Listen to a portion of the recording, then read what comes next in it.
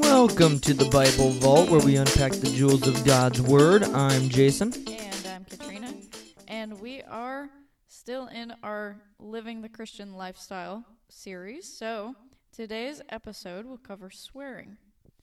Now, first off, is swearing forbidden in the Bible?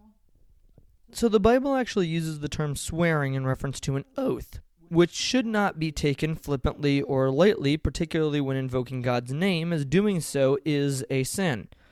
Now, as for swear or curse words, the Bible, at least in my understanding of it, does not address curse words directly, but rather curses in general and obscene language. For example, in Colossians 3, chapter 8, Paul writes, "But now you must also rid yourselves of all such things as these: anger, rage, malice, slander, and filthy language from your lips." Then later in Colossians chapter 4, verse 6, he writes, "Let your conversation be always full of grace, seasoned with salt, so that you may know how to answer everyone." So what does this mean? In Ephesians 4:29, Paul says, "Do not let any unwholesome talk come out of your mouths, but only what is helpful for building others up according to their needs, that it may benefit those who listen." And Jesus also says in Matthew chapter 5, verse 22, "But I say to you that everyone who is angry with his brother will be liable to judgment. Whoever insults his brother will be liable to the council, and whoever says 'you fool' will be liable to the hell of fire." The Study Bible actually does a good job at summarizing what we need to beware of doing. Saying about Jesus, he says that we must not kill, neither with hand, heart, mouth, signs, gestures, help, nor counsel. So while the Bible does not state any specific words that we're not to use, it does say to be careful how we speak, making sure that we're always speaking with grace in order to lift others up. Yeah, I think that's super important to make sure you take stock of what you're saying and how you're saying it, especially in certain situations. For example, at work, I may be speaking a little bit more professionally, whereas you and we speak very casually. So I think part of that is included in that language with the seasoned with salt part. But yes, I think it's very important to note that the swearing in the Bible is different from what we may think of today as swearing.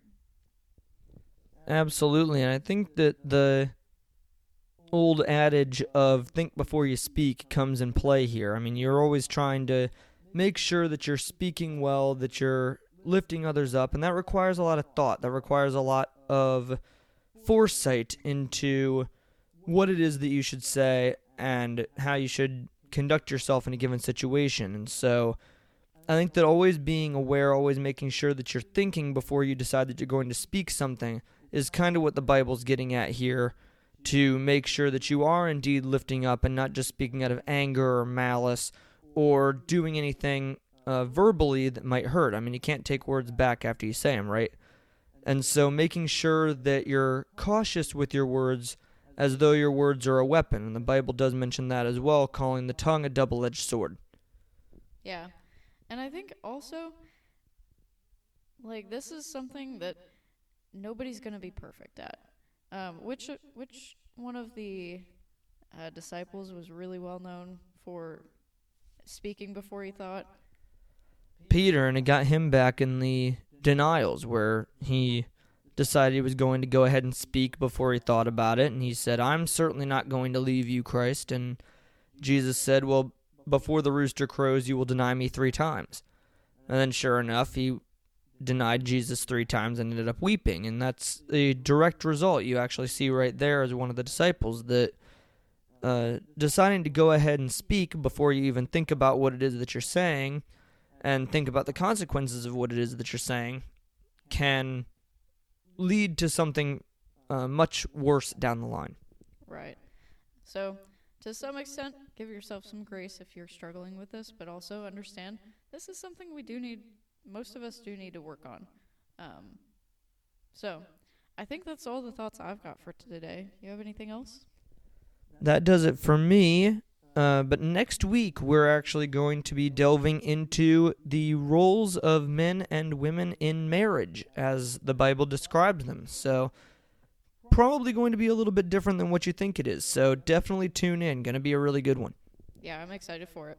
So if you have any ideas for other topics or questions coming out of this one or into another episode, or if you just have any comments or anything you want to talk about, please be sure to head over to our Instagram page and shoot us a message at the Bible Vault Podcast. We would love to hear from you. Thank you for joining us today on the Bible Vault. God bless, and we'll see you next time.